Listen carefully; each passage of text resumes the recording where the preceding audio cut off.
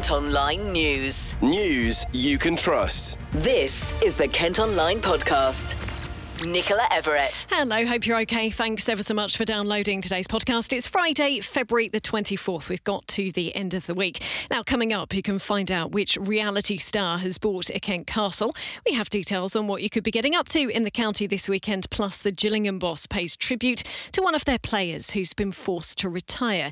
But first, today marks a year since the start of the invasion of Ukraine by Russia. Earlier, a national minute silence was held, led by the Prime Minister in Downing Street. It's thought as many as 20,000 Ukrainian civilians have been killed in the conflict, and the King has spoken of the unimaginable suffering the country's people have endured. Well, Claire Anna Mitchell is one of the founders of Mission Ukraine, which has been helping to provide aid, and she's been speaking to our reporter Louis Walker. We set up missions. So every mission is different. So it completely moves with the time.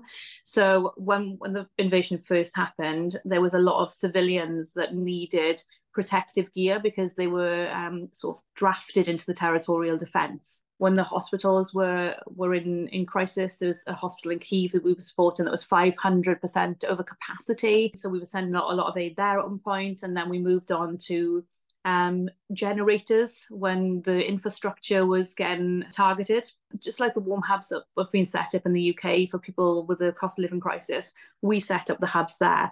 So they had somewhere to go to stay warm, somewhere to charge their phones. We put boosters, Wi-Fi boosters up so they had a bit of connectivity because it's so important for them, to find out if their relatives are alive. So, like you said, it's a fluid organisation. So how have maybe demands in Ukraine or levels of support changed over the missions? From our point of view, when the invasion first happened in February last year, it was people threw aid at us.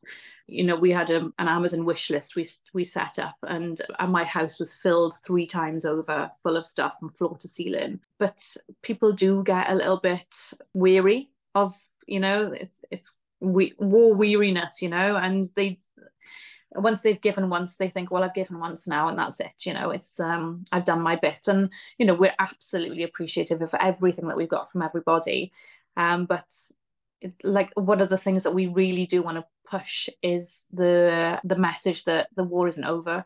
In fact, it's going to get a lot worse soon. How do you feel about the 1-year anniversary coming up on Friday? I don't know how I feel about it. I just wish it would end, but I just can't see it ending yet. And it's so sad that people are just still dying every day. Like, we've lost some friends ourselves, and we hear of contacts, fairly frequently, losing their lives. And to me, it's just senseless. The whole war is senseless. But I really do hope that something happens because, a year is a long time, and we're exhausted. I'm not going to lie. We are absolutely exhausted, the whole lot of us. It is an exhausting thing to do. And, I do get concerned about our drivers that go out there as well, who see the most horrific things that they're not trained to see. Several volunteers from Kent have travelled to Ukraine to help deliver medical equipment over the past year. Among them is NHS volunteer Brian Grove from Sittingbourne. He's made around half a dozen trips to the country and has been telling Ish why he's prepared to risk his life to help. I think it was a case of someone's got to do something. While the politicians are busy prevaricating, which they're still doing, at the time it was virtually a policy of appeasement. And I think the political leaders of the time will go down along with Neville Chamberlain in history. But I just felt, people are suffering and dying. I can't sit back and do nothing. I'm not young enough and fit enough to fight.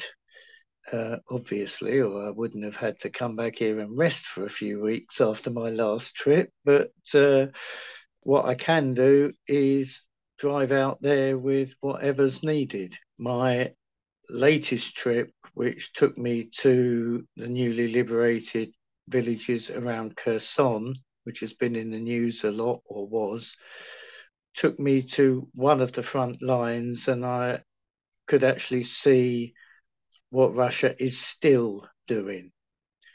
For example, the ambulance I took out there 2 days before I arrived in Kherson The maternity unit had been bombed. It's quite obvious that this has very much become a personal mission for you to support people out there, making these numerous trips. But at any point, when you've come under fire, when you've been within the conflict zones, did you ever feel unnerved by it? Did you ever question why you're having to keep making these trips, or feel afraid, obviously going out there, that you might not come back?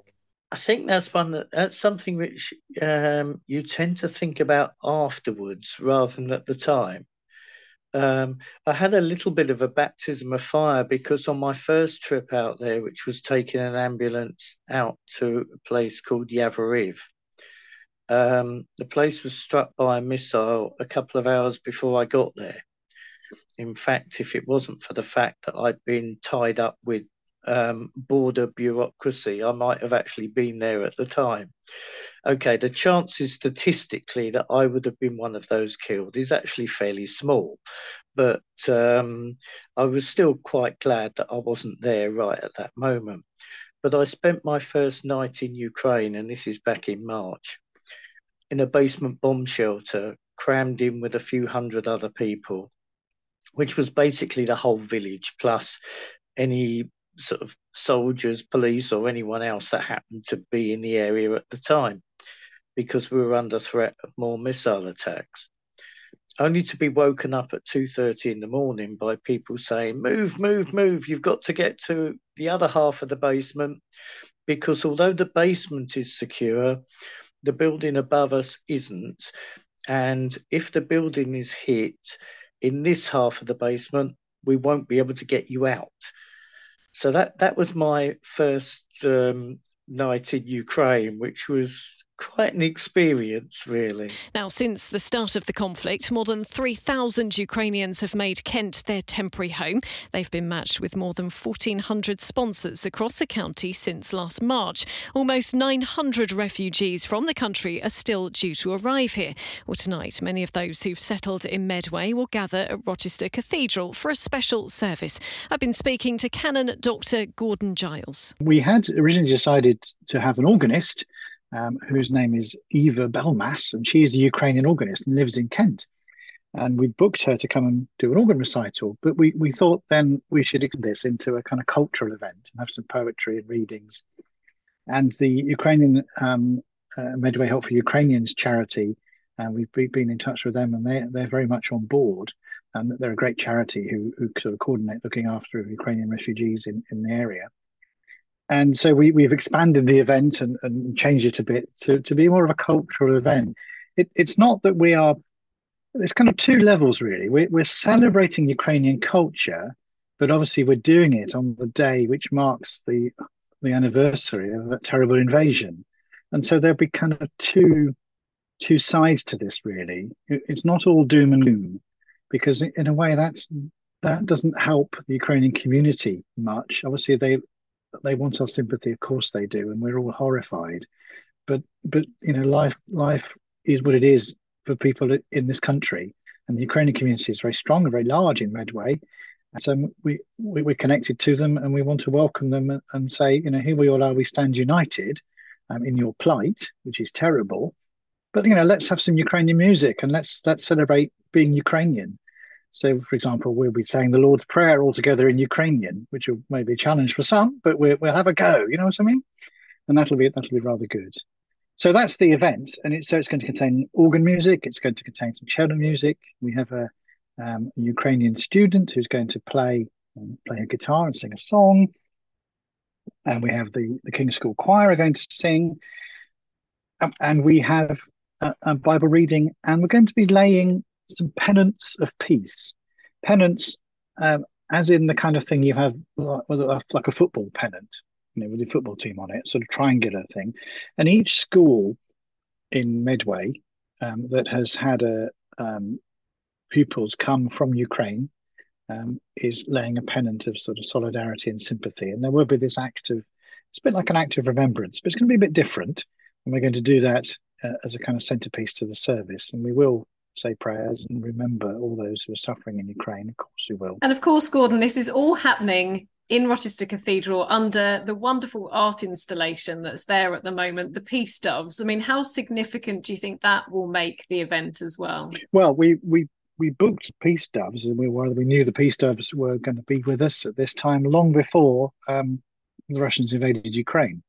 So this is a piece of serendipity, really, that we are doing this event, which is to show solidarity and unity with our Ukrainian friends, but under a huge artistic installation of 15,000 paper doves, all of which have a message of peace written on. And many of those messages of peace do relate to Ukraine because they were all written since about November until a few weeks ago, actually. And then they've all been strung up in kind of, chains from the ceiling.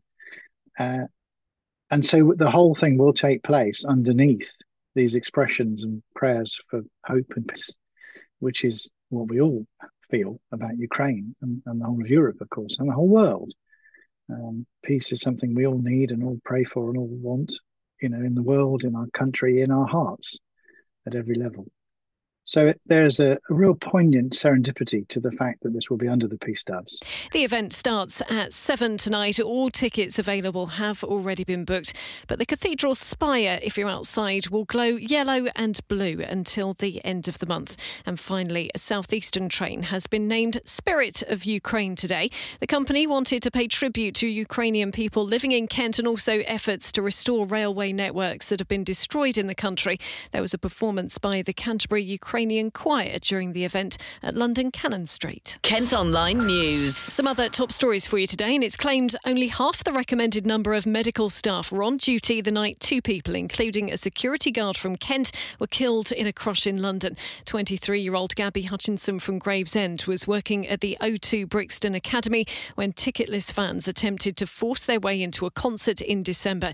The venue's medical provider is now being accused of inadequate cover. The company denies the allegations.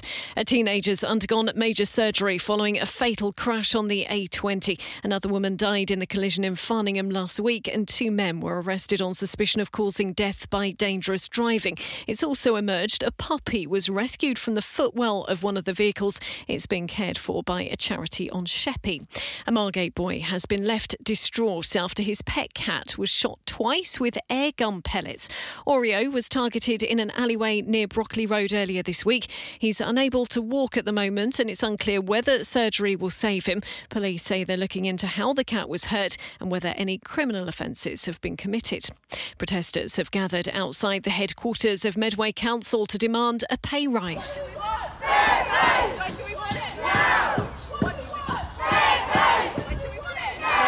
Bosses were inside the building in Chatham at the time discussing a potential wage increase. They're considering a rise of £1,000, but workers who are members of the Unison Union want double that. The demonstration was held yesterday evening during a meeting about the council's budget. Kent Online reports. A man who almost killed someone with a single punch in Broadstairs has been jailed for nearly 2 years. Paul Burrows attacked a man drinking with his partner last August, leaving the victim with a fractured skull and brain hemorrhage after he hit his head on concrete. The 42-year-old from Alford Road has also been ordered to pay £5,000 in compensation. Murderers could face more time in prison if they fail to turn up in court for sentencing, under new plans being considered by the government. Now, the Justice Secretary has met with the family of Zara Alina, whose killer chose not to attend his hearing in November. You may recall on the podcast we've told you that 29-year-old Jordan McSweeney, who used to live in Rochester, was jailed for life and will serve a minimum of 38 years. Now, the manager of a Sheppey care home has admitted she doesn't know how they'll cope with another energy price rise. Costs for Oakdean Rest Home are set to go up 150% from £2,000 a month to £4,500. The facility is currently home to 27 residents who are looked after by 34 workers. Sharon Caudry has been there for 6 years, and she's been speaking to our reporter John Nurden. My concerns have been around the financial concerns that we're having at the moment in regards to utility bills going up, the minimum wage going up. At the moment, I feel that we're just breaking even, which is fine, but I'm very concerned about the staff actually being recognised for the work they do as well. They're not just carers, they're an important part in our community, and I don't think they're recognised enough. I'm really passionate about carers all over the country. Most of them are on the minimum wage. We are really lucky this month, in April, because they're going to be 8p more than the minimum wage. But I feel that it is not recognised and it is not enough money for carers that are so passionate about their job. Do you not think people understand what they do? No, I don't think they do at all. It's 24-hour care, and especially with dementia, it's extremely hard work. We've had various people in over the years that have been extremely challenging, but we just go with the flow. At the end of the day, this is their home. It's not our home, it's our workplace, and we need to make sure that everybody is treated with respect and dignity. Where do you get your workers from? All over. We've got people from different countries now. We've got local people that come in. At the end of the day, I'm not worried if they don't have any qualifications. It's their passion that they need to provide excellent care to very, very vulnerable people. We train them up to become excellent people that can work in a dementia home. Kent Online reports. A new £10 million primary school could be built in Canterbury. If given the go-ahead, it would have space for 420 pupils and help cope with demand from new houses being built at Cockering Farm. The County Council is looking for an academy to sponsor the school. The Kent Wildlife Trust has spoken out against plans for the new Lower Thames crossing, saying it'll destroy important habitats. The charity's worried the £9 billion road tunnel between the A2 at Gravesend and Tilbury over in Essex will threaten part of the Shorn and Ashenbank ancient woodland, which is home to rare species. National Highways say they're planting more than 1 million extra trees as part of the project. And an event's launching in Thanet this weekend to help new parents cope with the rising cost of living. The first Mummy to Mummy fair is being held in Broadstairs on Sunday. The idea is to give parents the chance to buy clothes and other products for their little ones from each other at reduced prices. It's the brainchild of Karen Brinkman, who started the Thanet Virtual High Street during the pandemic. I do think the mindset has changed. I think people are far more welcoming of the idea of doing something that's better for the environment. So, recycling, reusing, it's all repurposing. It's just in the media all the time. Pre-loved was being talked about on Dragon's Den the other week, so it's in the media. And I think that people do want to do their bit. And, like this fast fashion, it's just that message that's getting out to people to say, if you can, make more of what you've got, then do it. Give us all the timings and the venue and everything, Karen. Sunday, and it is between 10 o'clock and 1 o'clock, and it's at Under One Roof, which is a play centre in Pysons Road, Broadstairs. Kent Online Showbiz. A former Kent schoolboy is among the favourites to win an Oscar next month. James Friend grew up in Maidstone and worked as cinematographer on Netflix war movie All Quiet on the Western Front. He's already won a BAFTA for it and is nominated for an Academy Award at the ceremony on March the 13th. Now, this is one of the most read stories on the website today. A former star of Real Housewives of Toronto has been confirmed as the new owner of a Kent castle. And Kaplan Mulholland has bought the £11 million Lim Castle near Hythe. Last week we told you how weddings at the venue had been cancelled following the sale. Well, reporter Leanne Castle joins me now. Firstly, Leanne, who exactly is Anne Kaplan Mulholland? Can you tell us more? So first and foremost, she is a very successful businesswoman. She's the founder of her own company and she's worked in finance for more than 25 years. This is a job which she's received several awards for nationally and internationally. But the other side of her is that she's also a public figure. Some people might know her as the former star of The Real Housewives of Toronto. That's the city that she lives in with her husband, Stephen. She's also a TV host, an author and a public speaker. So she has lots of different talents, which she says she's hoping to bring with her to her new role at Lim Castle. And what exactly does her purchase of the castle mean for weddings there then? Well, actually, it's brilliant news for weddings because it means that they are back on. All couples who were told that their weddings were previously cancelled can still have their big day at the venue on their chosen date. Dr. Kaplan said that weddings were never supposed to be cancelled and that she was always happy to honour the bookings. It also means those who did already have a date booked will receive a 20% discount as sort of a gesture to say sorry for all of the confusion and as a way to heal the wounds They will also receive a gift hamper on their big day, and it's understood that weddings will recommence immediately. Leanne, thank you ever so much. You can head to the website to see pictures of the castle and its new owner. 2 more Kent restaurants have been added to the Michelin Guide. The Rose Inn near Canterbury and Quince in Westgate are the latest to earn a spot on the prestigious list. It brings the total across Kent now to 30. And with a roundup of everything else going on in Kent this weekend, here's our features writer, Sam Laurie. This weekend we've got some great shows coming up, so if you're in the mood for a night at the theatre, then listen up. On Saturday and Sunday, there will be a double bill of comedy at the Marlow Theatre in Canterbury as not one but 2 top comedians perform their latest stand-up shows. First up is Best Newcomer nominee Maisie Adam, who'll be bringing her Buzz tour to the venue's studio on Saturday. Downstairs in the main auditorium on Sunday night is stand-up comic and TV presenter Russell Kane, who's performing his sellout show The Essex Variant to fans. Both shows are almost sold out, but there are still a handful of tickets left for each, but you'll have to be quick to grab them. Meanwhile, there are also some great shows that are running until Saturday, so you've still got a chance to catch them before the curtain closes. Fisherman's Friends, the musical, based on the true story of a Cornish singing group who ended up on the Pyramid stage at Glastonbury, is at the Marlow Theatre, which seems like the place to be this weekend. Also, new comedy Jumping the Shark is at the Orchard Theatre in Dartford until Saturday. The show is based on Britain's love of sitcoms and is set to have audiences in stitches, so if you fancy a laugh, then this could be right up your street. And if you're looking for something to do with the kids this weekend, we've got some great dino-themed ideas for you. This year marks 30 years since the release of Jurassic Park, and to celebrate, we've got your guide to Kent's best dino days out.